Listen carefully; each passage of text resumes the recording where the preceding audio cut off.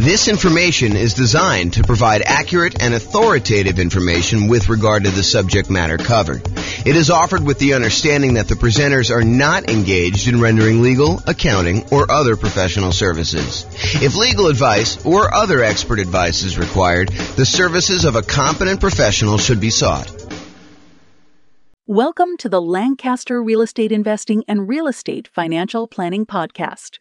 Learn all about investing in real estate in Lancaster, California, with a combination of real estate financial planning and modeling with numbers specific to Lancaster, plus syndicated, more generalized recordings of live and pre-recorded real estate investing classes, not all of them specific to Lancaster.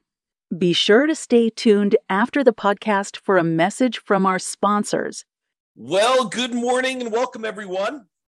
I am your host, James Orr, and today we have a really exciting class because everybody knows that if you put 25% down after buying an owner-occupant property and you're trying to acquire 10 properties total, 9 rental properties, everybody knows that putting 25% down is way better than utilizing the Nomad strategy of buying an owner-occupant property, moving in, living there for at least a year until you save up to buy the next property, then buy the next property, move out of the other one, convert that to a rental, and repeat that process until you have 1 owner-occupant property and 9 rentals. Everybody knows that 25% down is better. Or is it? That's what we're going to find out today. Today we're going to find out, is it better to put 25% down and buy 9 rental properties? Or is it better to do the Nomad strategy and buy 5% down? And in both cases, we're going to buy an owner-occupant property first. When we put 25% down, we're going to buy the owner-occupant property and we are going to live there forever. We're going to put 5% down. We're going to move into a property. You're going to live there forever. And then we're going to start saving up for 25% down and buying as many 25% down properties as we can, maximum of 9. Or we're going to do this Nomad strategy, save up 5%, move in there, live there. And then once we save up our next 5%, we're going to buy the next 5% down property and do this. You would think to yourself that, hey, I only need to save up 5% to buy the other ones. I'll acquire those rental properties quicker, and that will be better. But with the 25% down one, it may take you longer to save up your down payment, but when you buy the property, presumably the economics are a little bit better because you put more down, so your cash flow is going to be better. And if your cash flow is better, that's going to help you save for the next property. And when you're putting 5% down in some markets, you're going to have some negative cash flow. You're going to have some deferred down payment because you didn't put enough down in those markets to have positive cash flow. So by having negative cash flow, it's actually slowing down how quickly you can save for the next property. There's some really interesting market dynamics going on as to which one of these is going to be better. And that's what we're going to find out today. We modeled this in over 300 U.S. cities. I basically took the median price, what you could get for rent on that property, what the taxes, what the insurance would be, what the appreciation rate would be, what the rent appreciation rate would be, what somebody might be earning in that particular marketplace. And I said, let's go ahead and model this head-to-head strategy of, should I put 25% down or should I do this Nomad strategy? Of course, after you bought that owner-occupant property with the 25% down. And now we're going to be able to see in each market which one's better. And I will aggregate it all for you, but you're welcome to go drill down and look at your specific city to see if this would be better in your city or not. So to clarify, in both scenarios, we're buying that owner-occupant property first. We're putting 5% down, we're going to buy an owner-occupant property. Part of the Nomad strategy, that's normal. We're buying these 5% down owner-occupant properties repeatedly. We're buying those, moving in, living there for a year, and then converting to a rental. That's a little different than when you do the 25% down because we're saving up buying that owner-occupant property first. We're putting 5% down. Yes, we've got private mortgage insurance because when you don't put at least 20% down, the lender's like, hey, look, I want you to buy this third-party insurance policy in order to protect me in case you default. So yeah, we put 5% down, we've got PMI. And that is true whether you're doing the Nomad strategy or you're putting, the 5% down to buy the owner-occupant when you're eventually going to do the 25% down payments. When you do 25% down, you do not have PMI. When you're buying the property and you're putting a full 25% down, that's more than 20%. And so the lender's like, I don't need PMI for that. But anytime you buy with 5% down, you will have PMI. Okay, so in both scenarios, we're buying that owner-occupant property first. In the baseline Nomad strategy, we're saving up until you could buy a 5% down owner-occupant property, living there for at least a year, and until they've saved enough to buy the next property. We're repeating this until they have 10 properties total, 9 rentals, and 1 to live in. In some cases, they don't get to the full 10. They end up either running out of time or they become financially independent before that, and then they may no longer qualify to buy ones. Now realize, this is a really big, important difference. So like if you started zoning out a little bit, thinking about your own situation, which I do all the time, but if you're zoning out thinking about your situation, this is important for you to understand. When you do the Nomad strategy, the last property you purchase is the most expensive property you purchase and the last one to be paid off, and it's the one you're living in. You're living in that last property because you buy a property, you move in, you live there. Then once you've saved enough, you move into the next property, you convert the previous one to a rental. But you're moving in, you're always moving into that most expensive last property that you purchased. And that one happens to be the last one that gets paid off because we're not aggressively paying certain properties off in advance. We're letting them just get paid off naturally. So the last one you buy when you're getting 30-year mortgages is the last one to get paid off. This is important. Why? Because when you're putting 25% down, when you're doing the 25% down strategy, the first property you buy is the one you live in forever. And that one gets paid off in almost all cases about 30 years from when you start. That's not true with doing the Nomad one. The one you live in doesn't get paid off until it's the last property you buy and then 30 years later. Why is this important? It's important because when we calculate if somebody is financially independent or not, if they have their owner-occupant property paid off, it means they don't need to cover that as an expense in order to be financially independent. It lowers the bar of what achieving financial independence is. If you needed $10,000 a month in order to be financially independent, and part of that included a $2,000 a month mortgage payment on a property you were living in, when you pay off the property that you were living in and you no longer have that mortgage payment, of course, you've got taxes and insurance and maintenance and all that other stuff, but the actual mortgage payment that you had to pay when you were living there, you no longer need to have that to cover in order to be financially independent. So instead of you needing $10,000 a month, if $2,000 a month of it was your mortgage payment, now once you paid off your mortgage, you really only need $8,000 a month to be financially independent.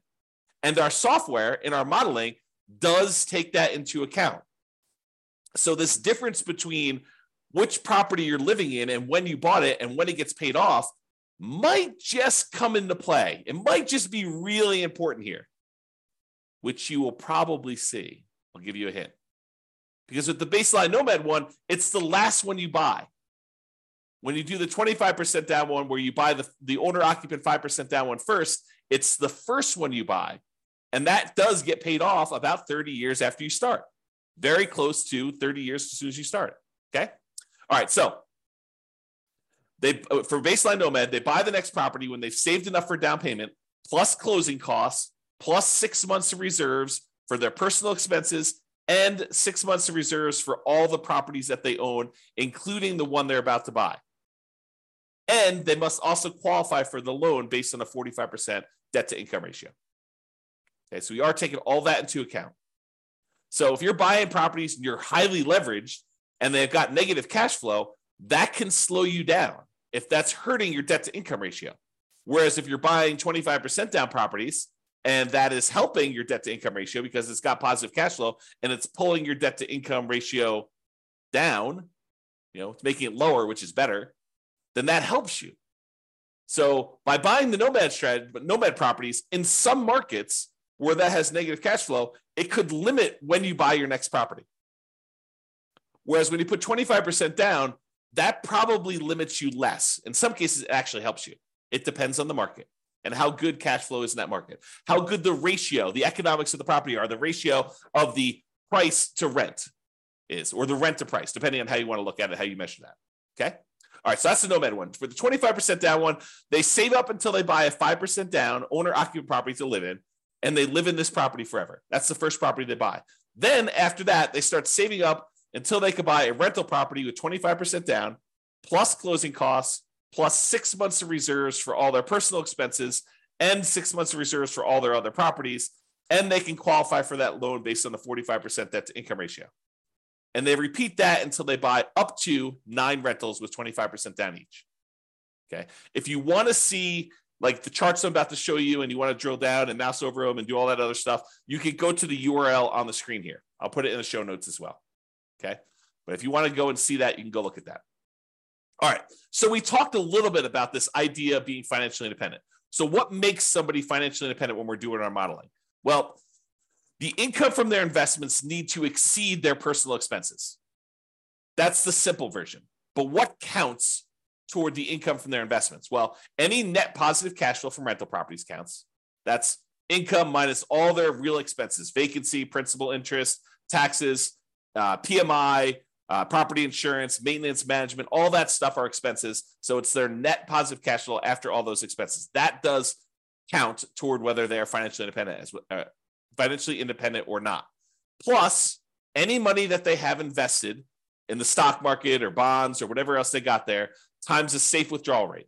So if they've got $1 million they go through, they buy all their rental properties, and then they start saving up money in their bank account, in their stock market account in this case, because it's what we have their extra money invested in. But if they've got that invested in the stock market, then basically you take that money, let's say they have $1 million, times the safe withdrawal rate. Let's say they think that 4% is their safe withdrawal rate. So it's 4% of the $1 million per year also counts toward them being financially independent. So, $1 million times 4% is about $40,000 a year. So what is that? Like, $3,400 a month, somewhere in that ballpark would be counting toward them being financially independent. That does count.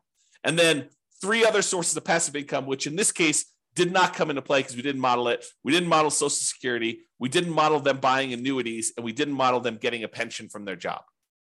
But those would also count towards someone being financially independent. All right, so the assumptions. So each city's modeling uses their median home price and the estimated rent on those properties. Now, it is important to realize, I'm kind of known for these 88 strategies to improve cash flow, but we did not apply any of the 88 strategies to improve cash flow in this modeling. We didn't try to maximize and optimize for cash flow here. We just said, look, we're buying a median price home with median price rent. And so we're sort of just trying to determine if that type of property is good. So this isn't really like, if you could do really amazingly well. This is sort of like, hey, if you just kind of show up in this marketplace and you buy just, right off the shelf stuff and don't do any type of optimization, this is what is likely to happen. We'll do future classes where we optimize things, where we buy at a discount or we get a premium in rent or we do, a strategy where we can get a little bit higher cash flow. We will do all those assumptions, all those kind of like analysis and comparisons in the future. We're doing like one of these a week, which for people on the podcast feels like one a month because we teach daily classes, but we publish a podcast once a month or once a week, with some really rare exceptions. So we are doing these and we will get through all of them. If you want to see, a lot of them are done already. And you can go look on the website under the realestatefinancialplanner.com/model, MODEL. You could see a lot of comparisons that we've already done. And I've got like 100 that I plan on doing. So there's more coming. Okay. The job income does vary based on the city so that they can afford property in that marketplace. If I said everybody makes $5,000, the people in Los Angeles could not afford a property based on that. They'd never hit their debt to income ratio in order to hit a median price property. So someone in Los Angeles earns more money than someone in Mobile, Alabama, as an example. Okay. However, when you earn more money, your personal expenses are higher. And so you need to overcome a higher hurdle in order to be considered financially independent. So to those who more is given, more is expected in order for them to be financially independent. Even though they get a benefit, they're also handicapped in whether or not they are financially independent. So when you have a higher income, you need to exceed a higher level of return, a higher level of dollars coming in. I guess it's a return in order to be financially independent. Okay. So we talked about that. So we start with just enough money for a down payment to buy a 5% down owner-occupant property with some closing costs. So about 7% of the price of properties in their marketplace, we assume everyone starts with. So everyone starts with a slightly different amount of money, but it's enough for them to buy a owner-occupant property in that marketplace for what I think is obvious reasons, right? If everyone started with 10K, then obviously the people in Los Angeles have been penalized, whereas the people in Mobile, Alabama probably have an advantage. So what we did is we standardized that by making it so that everybody has 7% of what the property value in their marketplace is when we start.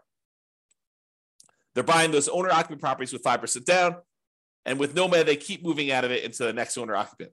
Now, interest rates. So when they're buying their owner-occupant properties, whether it's the first one for the 25% down group or the Nomad people where they're buying them over and over again, we assume that the interest rate, the mortgage interest rate that they can get right now is 6.5%.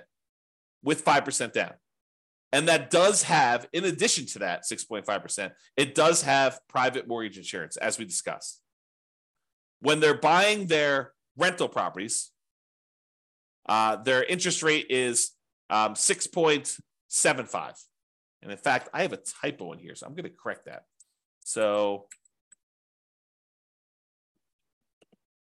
let's correct this now. When buying rentals, it is 6.75 or 25% down. All right, so continuing on. 7% per year of the stock market rate of return. That's what they're earning on money they have sitting in their bank account, waiting for investment somewhere else. And we did model this out for 100 years. And if you want to see any of my other assumptions, which there's a lot of assumptions here, go see realestatefinancialplanner.com/model, and you can see exactly what I use for this modeling. All right, so let's jump to it. So in terms of speed to financial independence, how quickly they achieve financial independence, which one is faster? Which one gets to financial independence faster? Doing the baseline Nomad strategy or putting this, buying this owner-occupant property and then buying 25% down? Well, in 230 of the 304 cities that we modeled this in, so 230, that's a little bit more than 70%. 70% would be about 210. So, 70 something percent, maybe closer to 75%. So about 75% of the cities, it was faster. They achieved financial independence faster by putting 25% down to buy their rentals. What?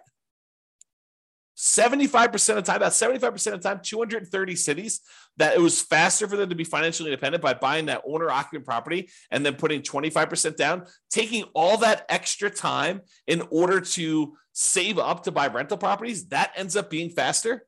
Yep, it does. However, 66 cities, about 20% of the time, it's faster to do Nomad. That's crazy. How do you know which one to do? Got to look at your city. Got to do the modeling. Got to look at the math. And I did it all for you. So it's not like you need to do it. You just need to go look. Pick your city, go drill down and say, is this better to do Nomad in my market? Is it better to do 25% down? And then look at your situation and understand like the pros and cons and what's actually happening and why it was better. And maybe there's an exception. Maybe if you're, optimizing for your cash flow, maybe it is a little bit better. Maybe if you decide to pay off your properties early, it's faster. All right? You got to go look and see that. That's why we're doing all this analysis. That's why it's fun. Okay. In 8 cities, it didn't make a difference. They achieved financial independence in exactly the same month, whether they put 25% down or they did Nomad. In 8 cities, it doesn't matter. Okay. So that's what was going on with there. So you can see, though, the breakdown of when this happens. The gray area is your 25% down. The red in the background is your baseline Nomad. And one of the interesting things, remember I made that really big point out of, when you do the 5% down and then you buy 25% down rentals, the property that you're living in as an owner occupant is the first property you buy. So that property gets paid off after about 30 years. Well, what do you think is going on with this big line right here? There's a whole bunch of cases where what made the difference between you being financially independent or not was you paying off that owner occupant property that you lived in. It just occurred naturally. Eventually, you no longer have a mortgage on the owner-occupant property you were living in. And when you do that, your threshold, the bar comes down for what it takes for you to be financially independent. So we see this huge spike when those mortgages get paid off. So that's what's going on. Eventually, someone ends up, having all these mortgages paid off, and that makes a huge difference for the 25% down group. You'll notice that doesn't show up for the Nomad group because they're constantly moving into another property. And so the last property they buy is the one they need to wait to get paid off when you do the Nomad property, when you do the Nomad strategy. Okay. So another way of thinking about this is buying that owner-occupant property and letting it get paid off makes a huge difference in when you are financially independent, which we will cover in a future class. We will do just a straight up comparison of 25% down where you buy an owner-occupant and 25% down where you don't buy an owner-occupant, and maybe 20% down where you buy an owner-occupant and 25% down, or 20% down where you do, 20% down where you do and don't buy an owner-occupant. And maybe we'll even do some other comparisons, some other interesting comparisons where you do that. So my wife and my puppy have just walked past my backyard. Like we've got a gate and open space and stuff. And they just walked by and I saw them. That was very, very snuggly. Okay. So that's what's going on here. So you can look at it and see just how big of a difference this makes in some cases. The green dots show where 25% down was better by this number of months. The further away we are from this zero line, the better it was. So this, for example, this extreme dot here is about 125 months better, about 10 years faster for them to achieve financial independence. That's the extreme, right? There's a bunch, though, in the kind of 5-year point where it's about 5 years faster for them to be putting 25% down than doing the Nomad strategy. And some of the Nomad ones where, Nomad is faster than putting 25% down, some of those are, 3 years, definitely 2 years is a big group here where it's 2 years faster for them to have done Nomad. And is it skewed where, is it better to do this strategy when you have higher priced houses? In my opinion, there seems to be a preference for when you put 25% down, that tends to be a better strategy with more expensive properties, right? This axis right here shows you how expensive the properties are. These are inexpensive properties over here. These are the more expensive properties over here. And you can see that it tends to be more green, better with 25% down when we get up into the more expensive properties. It's not exclusively. There's one that's almost $1 million that was better to do Nomad, but it seems to be a pattern, a slight pattern that when you have more expensive properties, it tends to be a little bit better to put 25% down. That's what the data suggests. Okay. All right. So we talked about speed to getting to net worth. Speed to getting to financial independence. Now let's talk about net worth. Because there's two different things, right? There's how fast we get to FI, and then there's also how much money we got. Who has a higher net worth? And so it turns out in 168 cities out of 304, 168 cities, you have a higher net worth at year 40. It's kind of a snapshot in time. At year 40, you have a higher net worth by putting 25% down. 168 cities, which I think that's, 180 cities would be about 60%, right? So it's a little bit less than 60%. So probably in like the 55% range, you would have a higher net worth if you put 25% down. In 127 cities, you'd have a higher net worth if you Nomad it. So not as extreme. Now, 40% of the cases, a little bit less than 40% of the time, it would be better for you from a net worth perspective to do Nomad. In about 55% of the cases, it would be better for you to do 25% down. So that's a little closer. In 9% of the cities, or 9%, no, in 9 cities, that's about, 3%, it didn't make a difference. They had the same net worth at year 40. All right, so you can see the difference and how big the differences are. There are some big differences. There are some cases where it's $5 million difference at year 40 in net worth. So you got to go look at your city and see. All right, now we kind of summed up some of this data here, and we showed that on average, okay, I've got average and median here. On average, it is 25.3 months faster for you to be financially independent by putting 25% down, by buying an owner-occupant property, then saving up and doing 25% down to buy your rental properties. About a little bit more than 2 years faster on average. On median is when we take all the numbers, we stack them up from the lowest to the highest, and we look at the middlemost number. There happens to be 2. We take the average of the 2 middle ones. But We look at the middlemost number, and on median, it is 73 months faster for you to put 25% down. So what is that? That's like 6 years? 6 years faster. 6 years of, if you happen to have a job that you really hate, that you didn't need to work because you were financially independent faster. What if I could save, this is like, sounds like the sleazy late night infomercial TV thing, right? What if I could save you 6 years of working at that job that you hate just by changing the way that you acquire rental properties? That sounds so bad. It sounds so sleazy, right? What if I could save you 6 years? Yeah, that's really what it is, right? I mean, that's what we're talking about. If you do this 25% down, then you've, on median, half the time it's better than that. Half the time it's worse than that. That's what median is. It's better for you to put 25% down. 6 years. That's a big difference. I mean, even on average, it's 2 years. I mean, think about it. 2 years of not having to go into a job that you hate. Now, if you love the job, you can keep working. Do whatever you want to do, right? Now, difference in net worth. So on average, the difference is about $235,000. Not that big of a difference. On median, it's about $377,000. Okay. And on average, it's slightly better in terms of Nomad. On median, it's slightly better in terms of 25% down. So go figure. There are some really extreme cases with Nomad where it's much higher, and there are some cases where Nomad where it's not as good. Okay.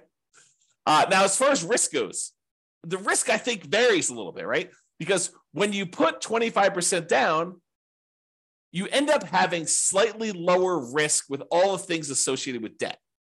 You know, like your debt to income ratio tends to be a little bit better in general. Like you would think, right? Because you're putting more down. So your debt to income should be a little bit better. So let's take a look. Debt to income. Yeah, debt to income is a little bit better on average for 25% down and a little bit better on median. I mean, but are we talking about like these monstrous differences? No, it's 19.6 versus 18%.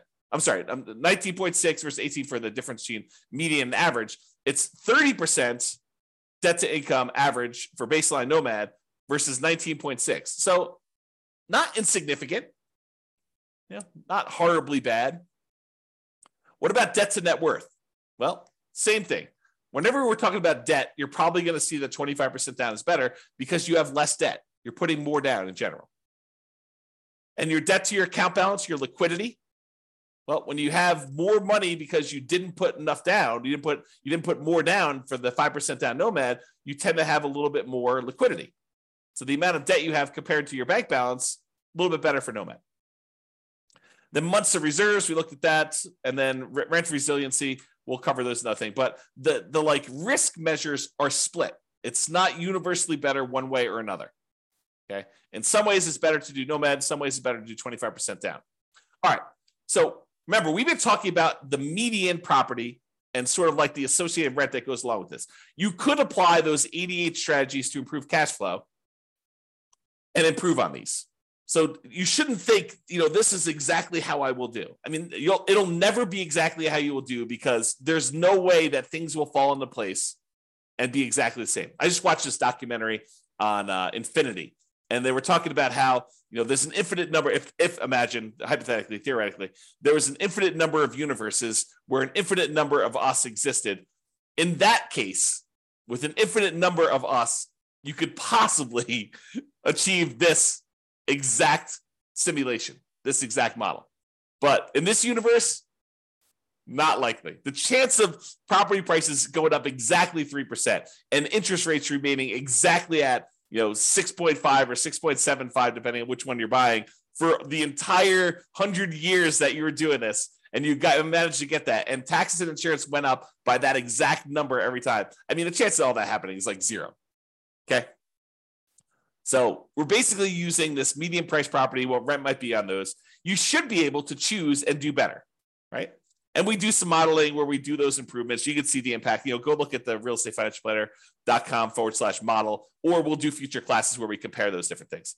But realize that I am not an expert at 300 markets. So if you are an expert at your local market, if you go to realestatefinancialplanner.com/model and you see my assumptions, you're like, James, your assumptions for my market are not exactly right. I mean, normally we'd be buying properties that are 10% less in price, or, getting a little bit better rent to price ratio than what you're talking about here. Yeah. Let me know, reach out via email. I will go update those. I'll rerun it, and it will update all these charts. It won't update them in the video, but it will update them on the website so you could see the most up-to-date versions. And that may change things for some folks, right? Not every market, but in some markets it could change things. So reach out. And I'm not trying to show the best case, right? I'm not trying to show the property that only you could buy once every 7 years because it's so good that they only show up once every 7 years. I want to do what the average Joe real estate investor, and Joe could be male or female, shows up in a marketplace and does. What could they very likely achieve by just showing up there that any real estate investor in that market could expect to achieve? And I have a typo. So I will do that. Could expect to achieve. Okay. So in conclusion, in our current market conditions, current price, current interest rates, current rents, in about 300 plus US markets, using what I consider to be less than ideal median price rent properties, putting 25% down is a faster path to financial independence in about 230 of 304 cities, or about 76% of the cities. For net worth, 25% down still wins, but it's only in 168 cities of 304. The market does matter, though. You would not be able to improve. You will not be able to improve your time to financial independence in every market by doing this.